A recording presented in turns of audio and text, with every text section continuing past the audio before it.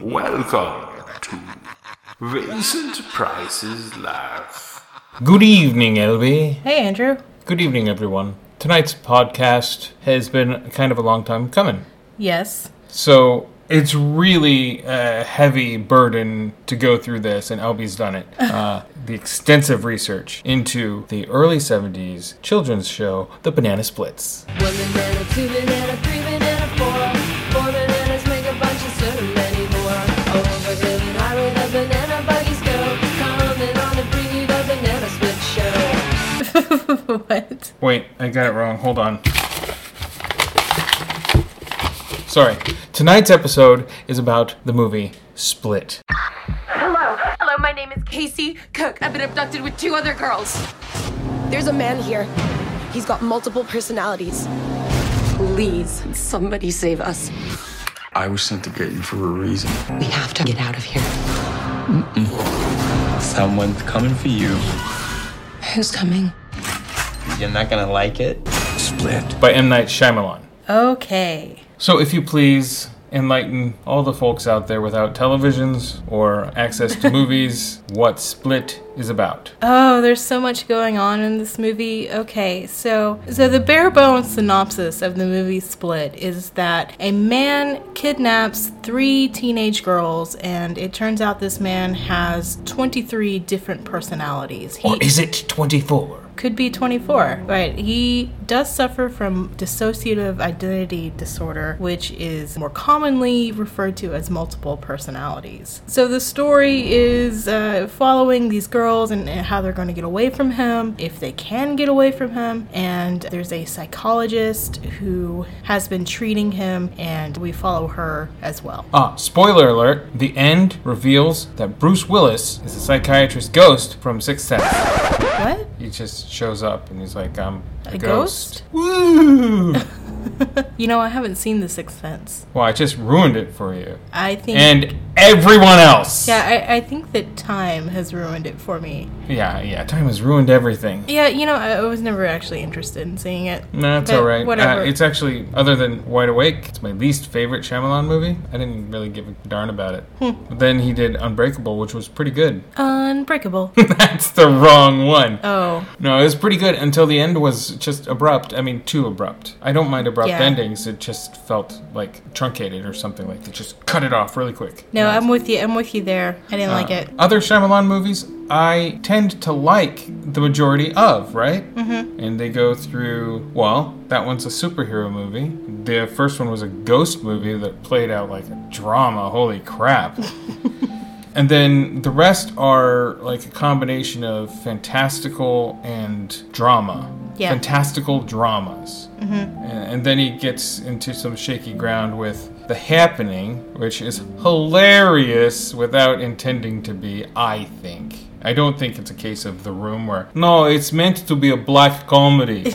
Right? No, The Happening is just too funny on accident. Everybody is acting in a different movie. I agree with that, especially Zoe. Right! Zoe Deschanel on that is so weird. Like, I want to know what her direction was. I do too. But we can't know, or maybe not right now. And like then I didn't see The Last Airbender or After Earth. I didn't care to. I mean, I heard that After Earth was an ego piece for Will Smith and his boy. So I don't really care. But then The Visit came out and we were like, oh, that's a good movie, surprisingly. Yeah, I enjoyed it a lot. That was fun. And then this one also snuck up on us and we're like, what the heck? Just keep working with the Blumhouse. Yeah, I really think it's a combination of M. Night and Jason Blum. You know, M. Night, you've got a good head on your shoulders. You've been given a lot of money before, but you've squandered it. So we're going to take away all your money, but we're going to give you all the freedom. Make something magical. That's pretty much it. And, you know, it's low budgets are better. Well, there's something great about a good, healthy budget. Right. But an overblown, huge budget and you get a major star, that's where the money goes. Yeah, when you have less money, you're forced to be more creative with how you spend that money. So your movie ends up being more of a labor of love. And Well, as evident with Robert Rodriguez and his documentary, Full Tilt Bogey, I think it's called.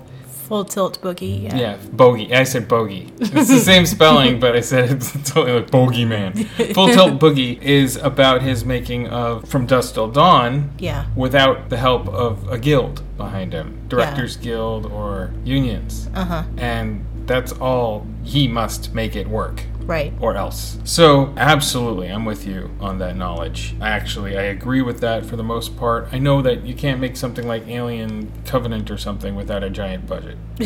Right? But that's why they also only have one major named star, even though there's pedigree stars speckled throughout. Right, yeah. There's one major name, and then just let that be. The rest are just solid workman actors who are awesome. And so, you need a big budget for some things, but not most things. That's where Blumhouse comes in. They always limit their budgets. Everything comes in under budget and on time, and they give, if not total creative freedom, mostly creative freedom. Yeah. So that's awesome, and that's what happened with Split. What were you expecting when you saw Split? You just saw one trailer. Yeah, I don't really know what I was expecting. I'm gonna go ahead and say that I'm not sure if I really like Split. I appreciate it for what it is. I'm not sure that I'm like fully into it. And like I said, there's a lot going on in it, and like I understand a lot about it. I don't know if I like it. So like I'm not really sure if I had any sort of expectation from the trailer. I'm not really sure what I got played on any sort of expectation. Okay, yeah. The one thing I went in with in my head was, I hope this is good. Yeah. But the trailer showed me, whoa, this looks interesting. Right. And that's where I am. I think the movie is a well-made movie. I don't think the tack on at the end is necessary for it to be a good movie. I think that's also just interesting. We'll probably get to that later. Right. We watched this again. We watched it both times, in theater and at home. And you had said that when he changes characters, James McAvoy is the actor portraying the one man with the 23 or 4 personalities. That when he switches between the characters' voices, his face and his demeanor adjusts to that rather amazingly. We should stand up to the Horde's advances and face off their scare tactics. All the doctors, besides Dr. Fletcher, say that we're the same person. I'm wearing cargo pants from the 90s. And the scarf. Yeah, it's very seamless, and I'm wondering how that was edited. Like, it might be an editing trick, but I don't want to take away from James McAvoy's acting capabilities, because I know a lot of people have problems with him for some reason. Like, I really don't. Yeah, I really don't. Like, I guess maybe he's just annoying to some people, and I mean, that's fine, whatever, but... Well, Colin Farrell used to annoy me because he only did one kind of acting until he didn't, and then he won me over. Oh, yeah, sure. And so James McAvoy, in a lot of things, plays the cute boy James McAvoy. But in a healthy amount of movies, like Filth, that's just one of them, but he's playing rougher, stranger characters. Yeah. And this is more in line with that. Yeah, it's really an amazing transformation, really. This movie doesn't seem like it... You know, I hate to use the word Oscar-worthy or whatever. It doesn't seem like it's one of those, but... The performance seems so. Yeah, he does a really great job. And I don't like Oscars. Hate awards like that. But if you're going to give it to somebody for acting in a film, regardless of what kind of film it is, genre usually doesn't get it, it should be James McAvoy, because that's such an incredible performance. Eventually, when you do see him changing on camera between characters, it's amazing. And I don't like to throw the word amazing around too lightly. That's actually a pet peeve of mine. Amazing. Shut up. Most of the time, it's pretty neat. Yeah, it's all right. Yeah. Pretty neat. Yeah, that's cool. It's so amazing. Shut up. So, I have a question for you. Okay. Considering the ending reveals that this is a superhero movie, sort of. Yeah. It's a villain origin. Yeah. Do you also think that this movie is, as purported, a horror film? Oh, okay. So I have qualms with the fact that horror fans continually call out movies for not being horror movies. Like, they say, oh, that movie's a psychological thriller. or oh no, it's just a mystery, or a suspense story. That's not a horror movie, that's an art film. Or, something like that. I really hate that because most of the films that they are referencing do have horror elements. All right, we did one title for What Did We Just Watch that was art house and horror. All at the same time, and it was Neon Demon. But people were swearing that it was a thriller. Yeah. Or just an art house film. They just would refuse to call it horror, except there's so much horror in it. Right. This film, Split, I don't think it's a horror film. Gasp! I know. However, Elby, there are horrific things going on. Sure, there are monsters, there is an abusive situation. So what makes this not a horror film and just a thriller? I was thinking about this. What are the elements of a horror movie? First of all, there's fear. Dread. Yes, tension. There is suspense. There's mystery. There's gore in it. Like, I'm not saying that that's a definitive but typically you go horror movie, oh, there's going to be gore. Right. Watching this film, I don't feel many of those elements. I don't feel afraid. I feel interested. So you think the movie failed in rising the tension of the girls getting away? I don't think it failed so much in it wasn't boring or uninteresting, or it wasn't a case of you just didn't care if they got away or not. But, it didn't get my blood racing at any point. I wonder if you're just desensitized. Or, since this is a PG-13 film, it didn't have enough of the dark stuff in it. Maybe. Though the movie gets really dark. So the girls that are abducted based on an assumption. And this assumption was by one of the personalities, Dennis, who, watching them for too short of a time, for 4 weeks, watching them being teen girls, and he only watched 2 of them. So the extra girl is, of course, going to be the ringer, the one that is the wild card. You have no idea. So he has no clue about her. He knows about the other 2, which are kind of kept girls. They're not wanting, they're not lacking anything. They're beautiful, they're sporty, they have strong girl heads on their shoulders. They're confident. Yeah, some would say overconfident. Can they really overpower a guy that can pick them up so easily type of thing? Yeah. Which is a point brought up in the film. You gotta assess the situation, and they're not assessing the situation. Which led me to think that the lessons that are being taught to the younger people these days, you can do anything lessons. Limitations of a person isn't actually, there are natural limitations to people, men and women, limitations that we have physically, and that didn't seem to be instilled in these 2 girls. Well, the one girl, she took karate lessons. I took 6 months of Kempo karate class, and you distract the assailant with pain. The only chance we have is if all 3 of us go crazy on this guy. So you think that they have a false sense of confidence? Yes. Okay. I took karate, and you can listen to all that on some other episode of What Did We Just Watch? The Last Dragon. But the thing that really happens in karate classes is you are given a certain amount of confidence. You're given a certain amount of discipline. But unless you're really going to get into it, you're not going to be what kind of hero karate movies present people to be. When you are learning, when they first start teaching you, they say, forget everything you know about karate, whatever you see in movies, it's all wrong. And the whole point is to avoid a fight, not get into a fight. Yeah. So it's all about personal discipline, and it's really beneficial in that way. But if you're really going to get into the stuntman aspect of it, that's when you probably can kick some butt. Otherwise, you're not going to really be able to do much. That's my personal belief. So it's definitely a false sense of confidence. But our current climate, the girl who invited our protagonist to the party, she's got such a dorky, caring father who totally loves her and gives her kind of whatever she wants and everything. And she seems to be from an upper middle class family anyway. So, of course, you're precious.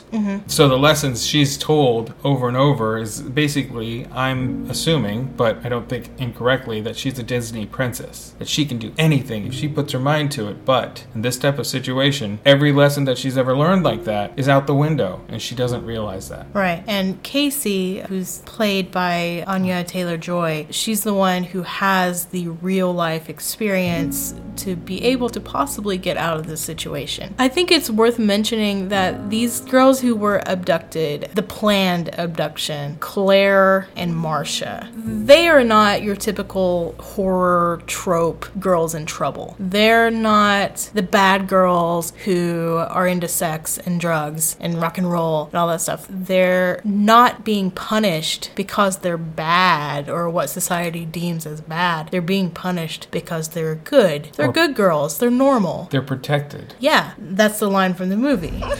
You've always been protected. You've never truly suffered. And that's why we chose you. You've always been asleep. A scrape on a knee is not suffering. But to them, it probably would be. Right.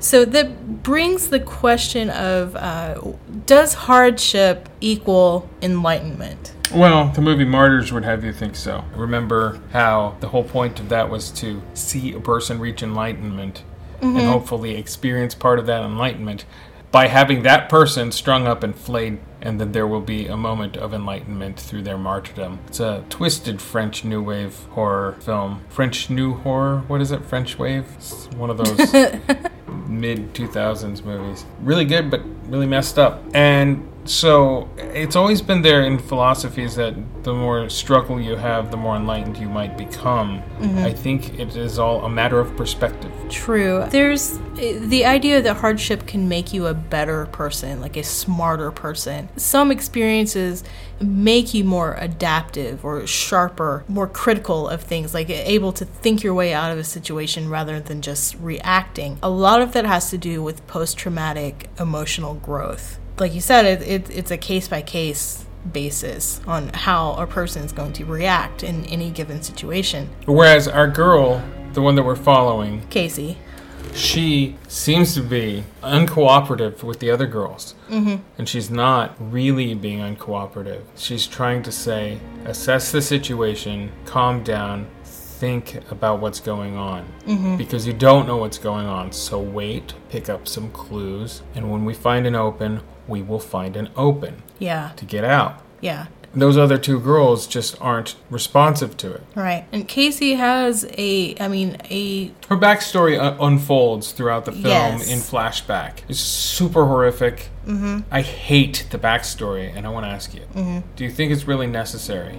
Like, to show us in detail what happened, or? It's part of her character, I get it. But do you think that it was really necessary for that to be a filmic part? Yeah, I think so. It's uncomfortable, yes, of course, but it's a serious subject matter, and I think it requires the given time to it to really fully understand what Casey is going through, like how she became who she is and what her motivations are. And I appreciate something like a flashback a little bit more than just character expository. Sure, okay. You know, so... Because, like, I guess we'd have to take her word for it Yeah. if she says, look, I got this scar on my elbow from this situation. Trust me, I know what I'm talking about. Right, which it was actually very interesting that she never brings this up. Right, to, so she's to just anyone. Head down, paying attention. So, okay, I follow you there. I get you. Because those scenes really did make me uncomfortable, as well they should. That's the because they're point. awful. She is, as a child, and possibly even currently, molested or raped by her uncle. And there's a cool little interesting moment at the end of the film regarding that. We said spoiler alert, sort of joking, but trust it, spoiler alert. It's true. She does get away, obviously. It's a PG-13 film. Very rarely do they have the protagonist just get offed or disappeared or whatever. So she gets away, and she's sitting with the police, and the lady comes up and says, "Your uncle's here. You ready to go?" And that's been revealed earlier through flashback to be her guardian, and she just stares at the police officer, and the police officer turns her head like, you got something to tell me? And she just steely eyes the cop for a while, and then it fades to black type of thing. Which to me makes me think that she's gonna squeal finally on her uncle, finally spill the beans. You really, really hope that she does. Yeah. So the time devoted to her story about her hardship and how she found empowerment and strength through adversity. I do wish they devoted, it would be a longer movie, the same amount of time to our villain's story. Our villain, Kevin Wendell Crumb's mother, abused him severely. And they only hint at it a couple of times. Right. And then there's like 2 flashbacks, and they're really short, and it's a mother doing this. What my beef is that men are unsympathetic characters when they are abused. And this is an issue I have. People don't sympathize with that. They do sympathize with her, and as it's written, I know he wants to put butts in seats, and he wants the movie to be successful and entertaining. So it's very difficult to do that with a male protagonist who is abused. And he doesn't. It's a male villain. So in a story like this, you want to have your focus be on the personalities and not so much the cause of the personalities, even though that is fascinating, like what causes dissociative identity disorder. But I get what you're saying. Like, I think it would be cool to... It would just have to be like a miniseries. Yeah, yeah. It like would be an old-time ABC 3-episode miniseries. 2 hours each. Right. But we already have those stories, though, is the thing. I mean, we have, like, Sybil and, you know, all these things of... But Sybil didn't turn into a monster at the end and rampage, and Sybil's also a woman who didn't go on a murder spree. This is a man going on a murder spree. I know. I think it's... And I feel really sad for him. Well, sure. I mean... But the movie is telling me to treat him like a monster. Well, he is a monster. He becomes a monster. At what point do we treat people who have mental illnesses? At what point is it okay to vilify them? That's a good point, and that's a good question, because we are always dehumanizing people with mental illness. And a person with a broken brain, and that's what it is. A person with a fragmented brain in which personalities. DID is when a person's brain fragments so that one part takes the brunt of the punishment or the trauma more than the next. It fragments into many parts that take the brunt, while the original personality, the one the person was truly born with, stays intact, or that's the plan that the fragmented brain has. Most of the time it does stem from some sort of trauma that has happened to that person, a lot of the times in their childhood. Yes. Which is the case of Kevin Wendell Crumb and his mother abusing him in a very Joan Crawford sort of way. Let's get into DID a little bit. Okay. There's a big debate in the psychological community of whether DID is legitimate or not. There's 2 schools. One is the biological psychiatrists. Now, they are the ones who can prescribe medicine. There must be biological explanations for things. And the other school comes from the psychologists, who they deal more with the human condition. Like, they're the therapists trying to get people to work through things. The psyches and the abstract concepts of the mind as opposed to chemical responses in the brain. Exactly. This film explores more of the argument of DID exists. I mean, obviously that's what this movie is about. And the psychologist in this film is a very staunch believer in DID, and she has a theory that people who have split personalities somehow maybe are better humans, like maybe even a supernatural sense. Like, they have these... Wasn't it put like evolved humans at one point? Right. They're more in tune to certain things and are able to overcome things. It's really interesting in theory, and I pictured, like, as I watched this film, I pictured M. Night Shyamalan just reading about some like crazy DID story and going, you know, like, what if? How can I tie this to the Sixth Sense? Right.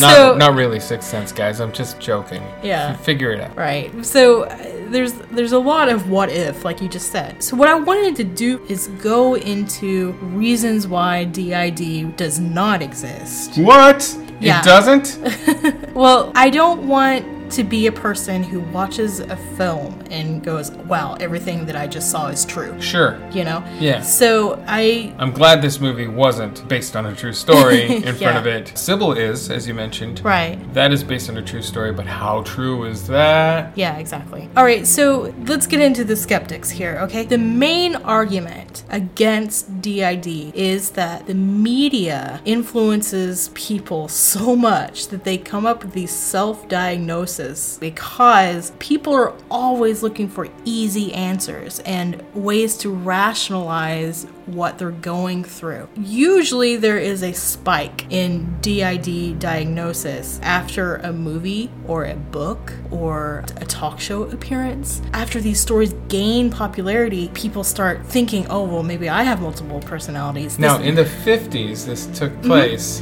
with a movie. Yeah, there was a movie called The Three Faces of Eve, which was based on a book written by this woman who... She actually had upwards to 50 or so different Right, personalities, but at the time, in the movie, she just had 3.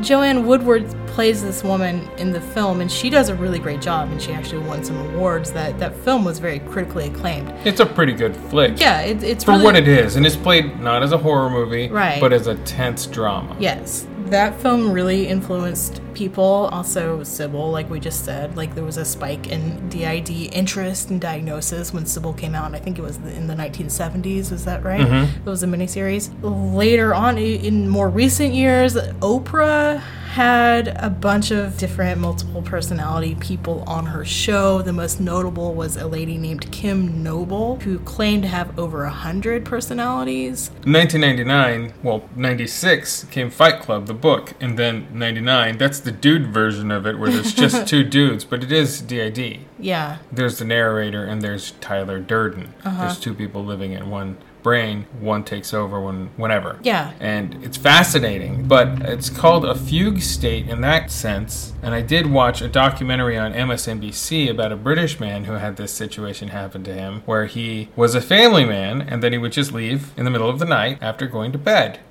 going to his apartment under a different name, getting dressed in those clothes, and then going to work, like as a construction worker or something. And he never understood for a long time why he was so exhausted. It's very similar to Fight Club. And I saw the documentary around the same time as Fight Club. And I think that they were like, hey, this is like an interesting idea. We got Fight Club coming out. Let's do a documentary on it. Yeah, maybe so. It was like an hour-long sort of thing. But it was fascinating. But you're saying that there's some sort of possible untruth to that. Yeah, and most of the time, how it becomes an accepted untruth is that therapists will lead their patients. Is this like therapists leading the children during the Satanic Panic? Yeah. Recessive memories thing?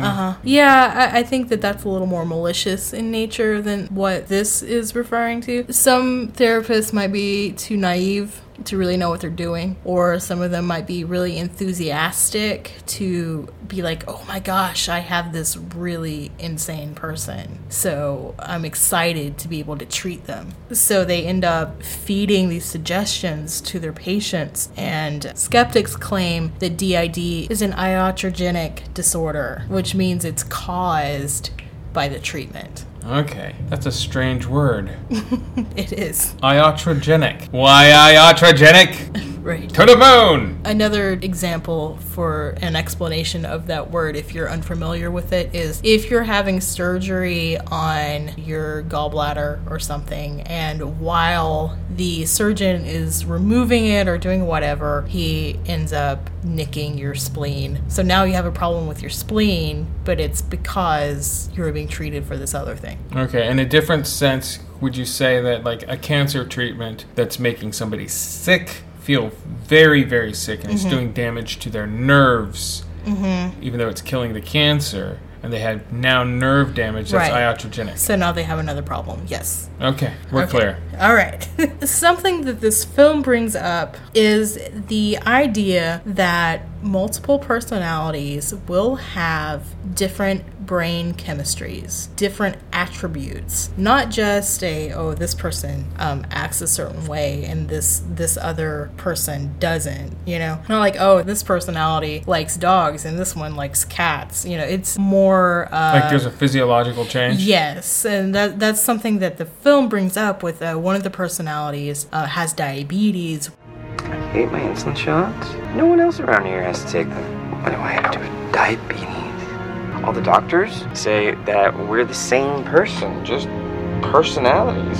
Huh? How do you explain I'm the only one that needs these, you motherfucker? which the other ones do not. And what's interesting is that all of these personalities know each other, and this one was complaining. Now, believers of DID will say that patients can produce different EEG readings, but the skeptics counter that with, well, actors who are portraying roles and they get so into it, like maybe Method, yes, they can do the same thing. I guess, sort of. I mean, I don't really know. It's said that Al Pacino, when he was working on Scent of a Woman, he got an Oscar for it. He said that he went blind. Like, he really couldn't see while he was on set. But it's not black blind. What he did is he ended up fuzzing his vision. So everything is off focus, so it really doesn't look like he's looking at anybody. And so basically he's almost like cross-eyed or whatever, but not cross-eyed. So he's staring at some sort of midpoint between everybody. And so he did that for so long that he just couldn't focus anymore. And so he's doing the role, tapping around convincingly, because he himself has said that he actually did go a version of blind. Yeah. So it is possible that people are manufacturing these physical changes. One of the arguments to prove DID mentions that maybe one personality has different handwriting than the other. Like, I think in the film, Dr. Fletcher mentioned something about the student that I was working with. Her left and right hand were taking notes in different handwritings about separate things at the same time. The differences in the identities can be dramatic. That seems way far out. It does, and one of the reasons is our handwritings, like even people who don't suffer from DID, our handwritings change so much depending on our moods, you know. My handwriting is constantly changing. Yeah. The only thing that stays is the A in my signature and the B in my signature. Sure. The rest is different.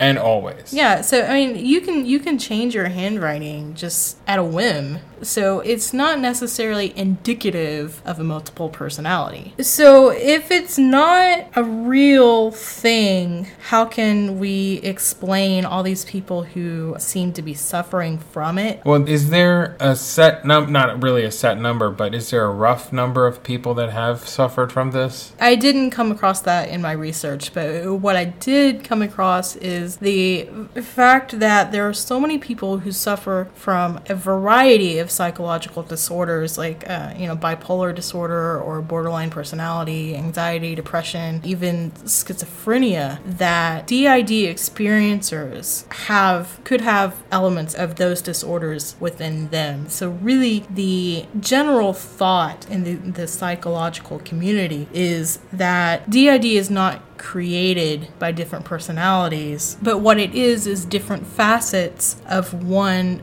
really distressed person. You know, dissociation is something that we all experience from time to time, and to a milder degree. Well, how would I have... Well, it's used to describe a lot of things. I mean, from something as simple as daydreaming to having poor attentiveness. I don't agree with that. That is what a book says, or that is what the psychological handbook, whatever that's called, that's what they may say. But daydreaming, I can't say that that's dissociative for me, because I was a daydreamer. As a child, I was a daydreamer. It was because I have an imagination. My imagination was like, one, it was simply observing colors and interesting imagery. So I would look out and wonder about those colors and interesting imagery out the window. I wouldn't want to be doing my work because the work was boring and dull, and it didn't tickle my creative mind, because I'm an illustrator and I've always drawn. I've always wanted to draw things and make things up, but those things that are made up were never real to me. I don't believe I've even had an imaginary friend. Well, it's not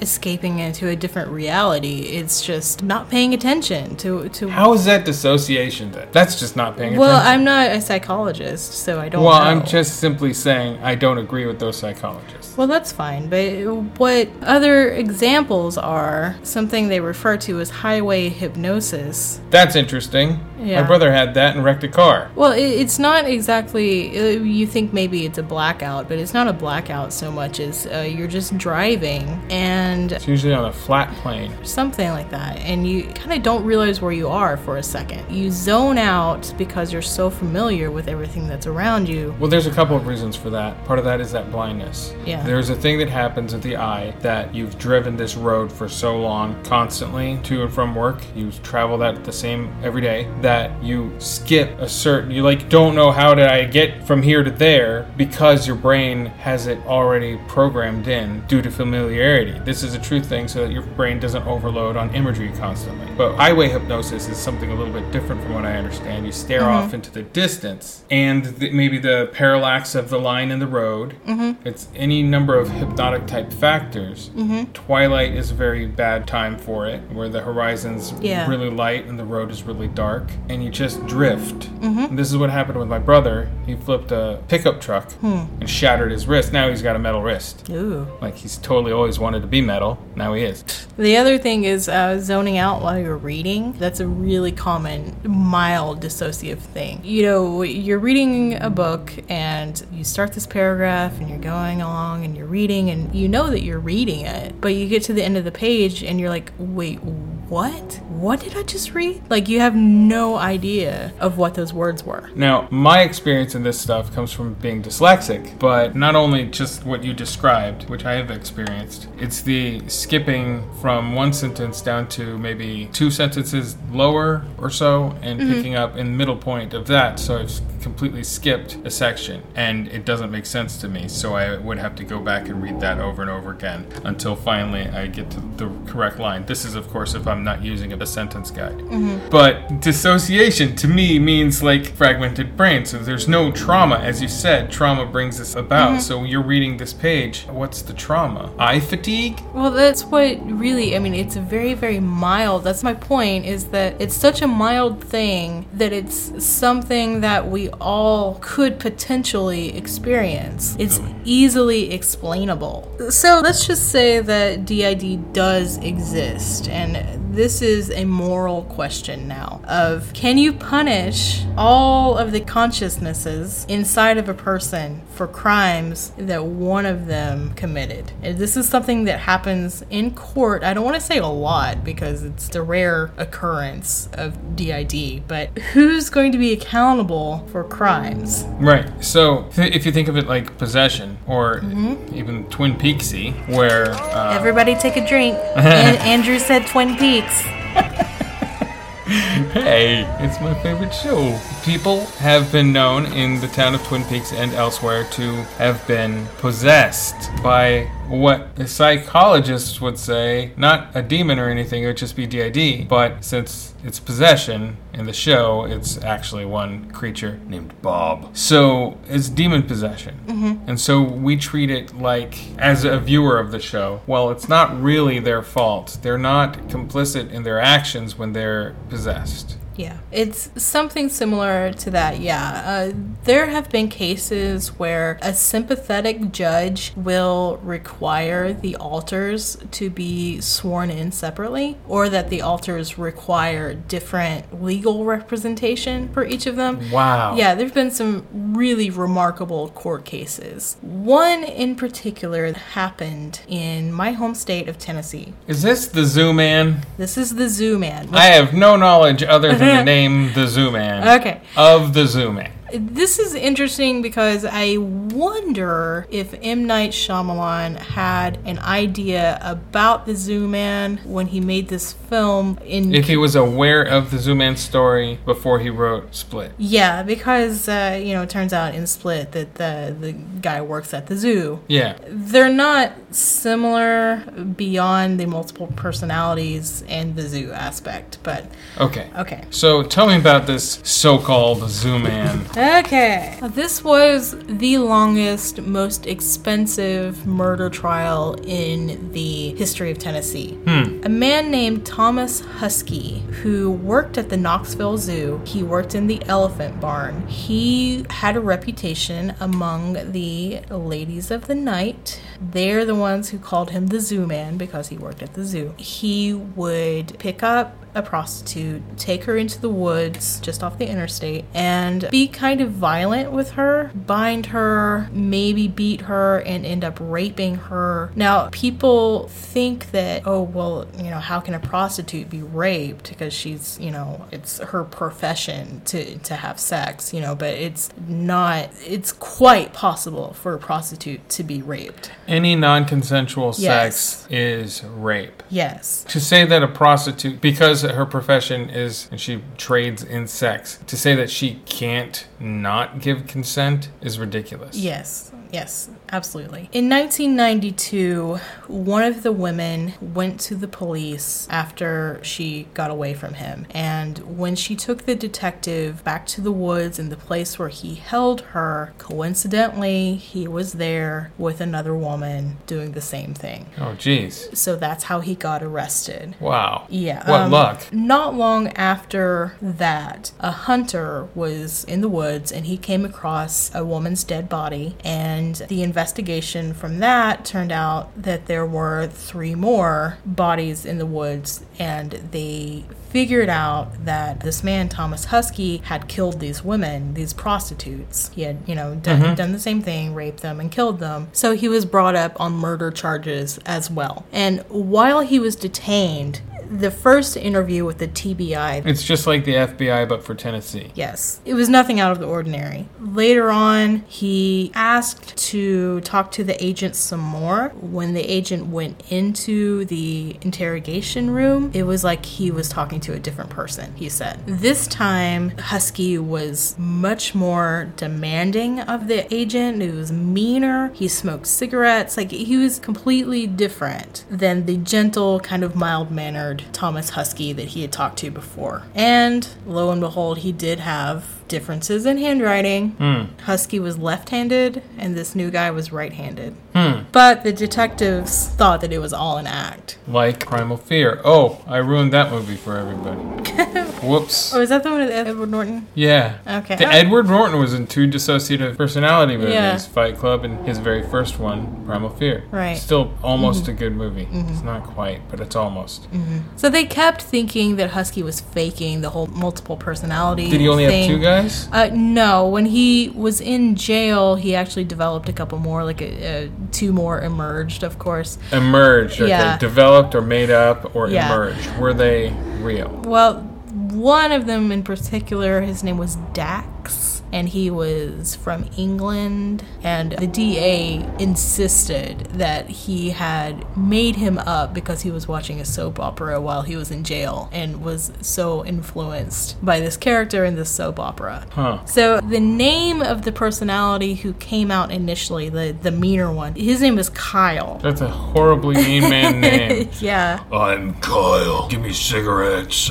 My name's Kyle. Yeah. But there's a street named Kyle in the neighborhood that Husky grew up in East Knoxville. Okay. So the thought is that he was influenced by all these kind of different factors. Well, wouldn't a dissociative person also be influenced by things that they grew up around, in which, let's say, he had a traumatic experience and the name Kyle, the word of the street Kyle was there nearby, and maybe his brain just would, I like that name, I'll use that as my tough guy. Yeah, maybe. And there was trauma in his story, too. And when he was young, he was allegedly raped or sexually assaulted by a woman. Whoa. Yeah. And he was kind of a slow person to begin with. So it's really complicated. The jury could not come to a consensus. So there was no conclusion to this story. Like, they all agreed that he did kill those 4 women. But what do we do with them? Yeah, they couldn't agree on what his mental state was. It was a hung jury for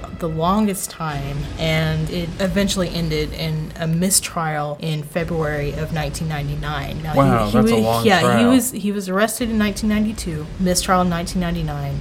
The murder charges were officially dropped in 2005. Good golly. So he kind of got away with murder. Where is he? He is currently incarcerated. He was convicted for the rape charges. Okay. So he is serving a 64-year sentence. Well, okay, then. Yeah, so He got away but didn't get away. Right. It's not as if he is not being punished. But he's being punished for a different crime that he did commit. Yes. So that's the story of the Zoo Man. So it's interesting where Split doesn't purport that it's false at all. It has skeptics saying, well, I don't buy it. I don't buy it. Mm-hmm. But it has our main psychiatrist saying, no. I've seen strange things that seem totally correct and real and valid about this case, about various other cases. So we as the audience are led to believe that is also more likely to be valid. And especially towards the end when our villain does actually metamorphose into the Beast. Yes, the Beast. And this is where all of the trauma that the girl Casey had gone through and all of the survival lessons that her father tried to put her through, and hunting lessons and paying attention and leading the animal with the shotgun and all this stuff, come into play, and she holds her own much more than any of the other girls did, and it is finally revealed through her scars on her body that were inflicted on her by, it's implied, her uncle. And our villain looks at her as an enlightened one. Yeah. What is it that he says? Those who have not been torn have no value in themselves and no place in this world.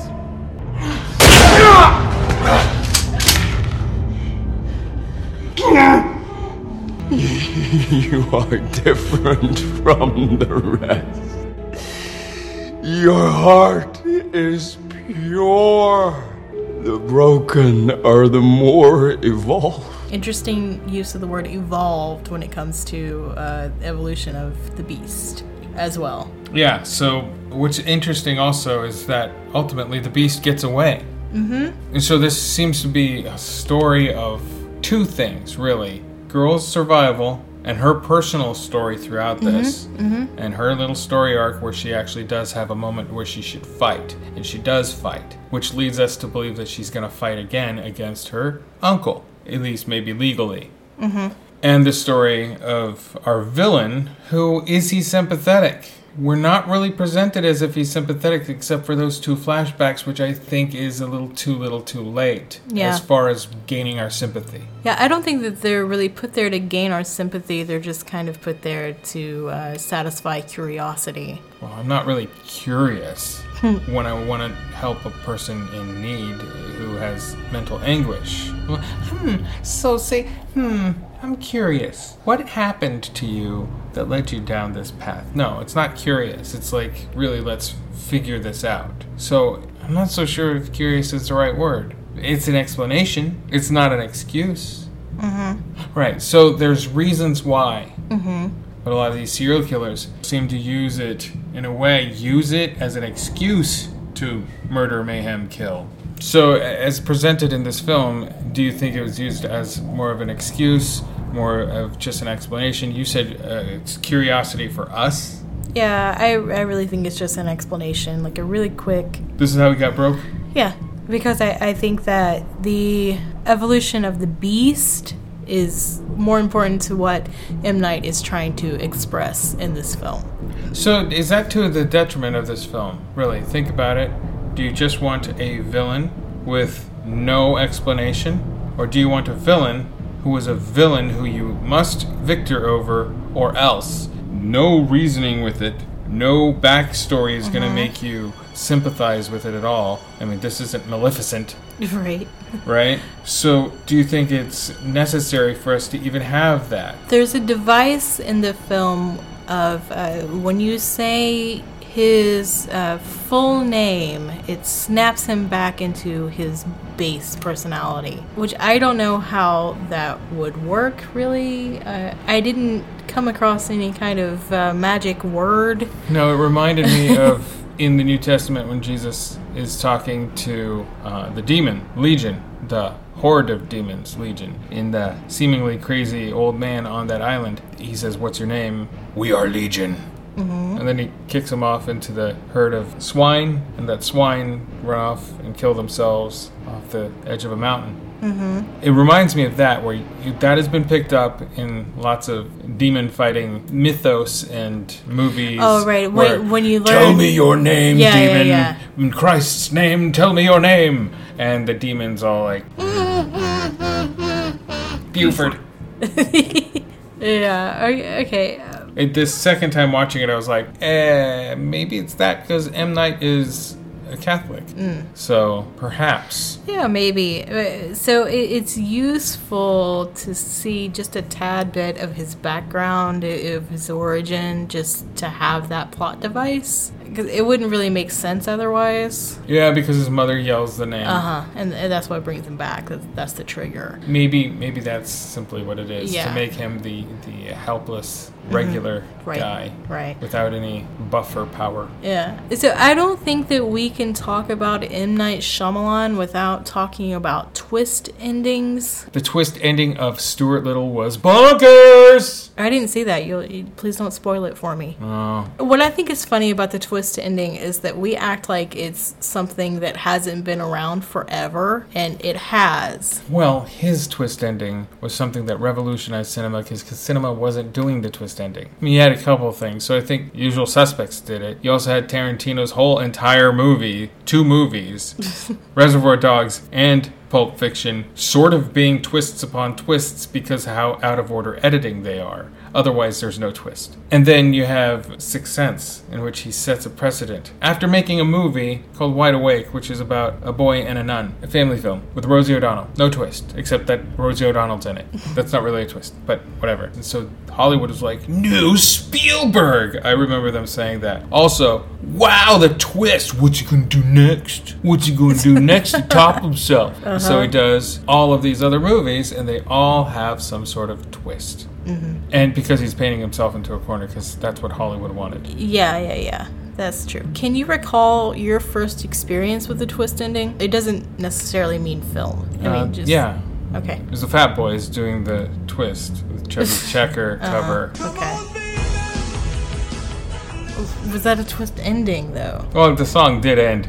So, technically, yes. But at the time, I didn't want it to. Okay. I don't really recall twist endings. I mean, like Psycho or something like that. The first time I remember a twist ending really having an effect on me was when I read Shirley Jackson's story, The Lottery, in school. Now, that story was written in 1948. Oh, wow. So, the twist ending has been around for a really long time. And I'm not really sure this movie has a twist ending. Oh, it really does. And the twist is simply that he does change into a beast. But I don't think that that's necessarily a twist. Well, it's this thing that you don't expect to happen. And they set it up that this can't happen, this can't happen, this can't happen. So it's probably really a fake twist. Because it's inevitable that it's going to happen. It's not shocking or anything like you typically characterize a twist ending to be. I really just think it's a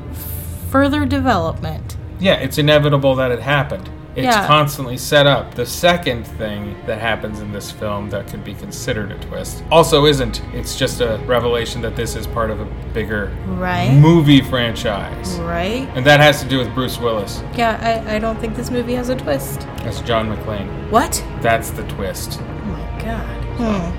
So, are you satisfied with the film? Mostly.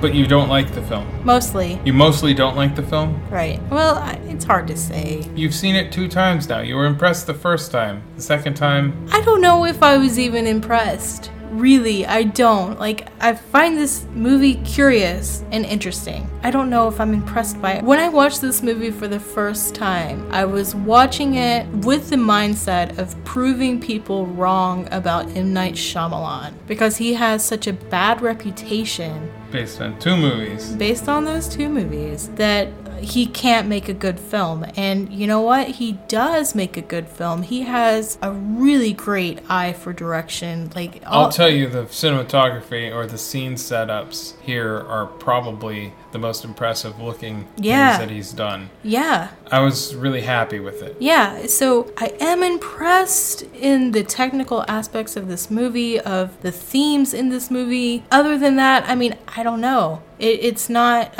Were you not entertained? I don't know if I was. I really don't. This is weird. I think it is a good film, especially for M. Night Shyamalan. I think it's a comeback, because I think his true comeback was The Visit. Mm-hmm.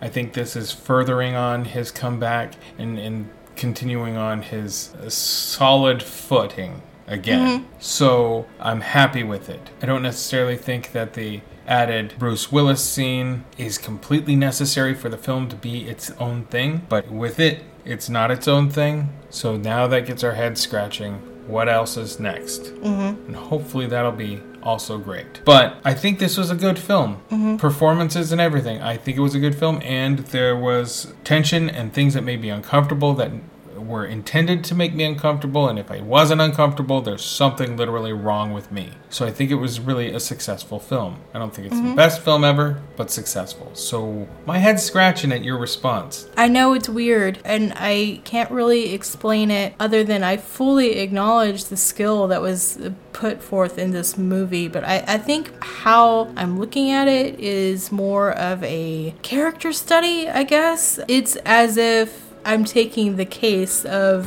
Kevin Wendell Crumb and just studying him as a person and not really the film as a whole or something. It's really, I'm having trouble explaining this, but the film did not affect me emotionally in a really excitable way as I get when I really, really like a film. I'm like, oh, wow, wow, wow. I didn't have wow, wow, wow. I had, oh, huh, this is interesting. So is that still an endorsement of some sort? Yeah, I think definitely people should watch this film. I'm not saying that it's not worth watching or that it's bad in any sense, because it's absolutely not. I know that this is an enjoyable film. It's just, for me, I guess maybe I was just being too scholarly about it or something. Both times. Yeah, Wow. I mean, I guess I'm just a nerd, but watch this movie. Yeah, I'd say watch it.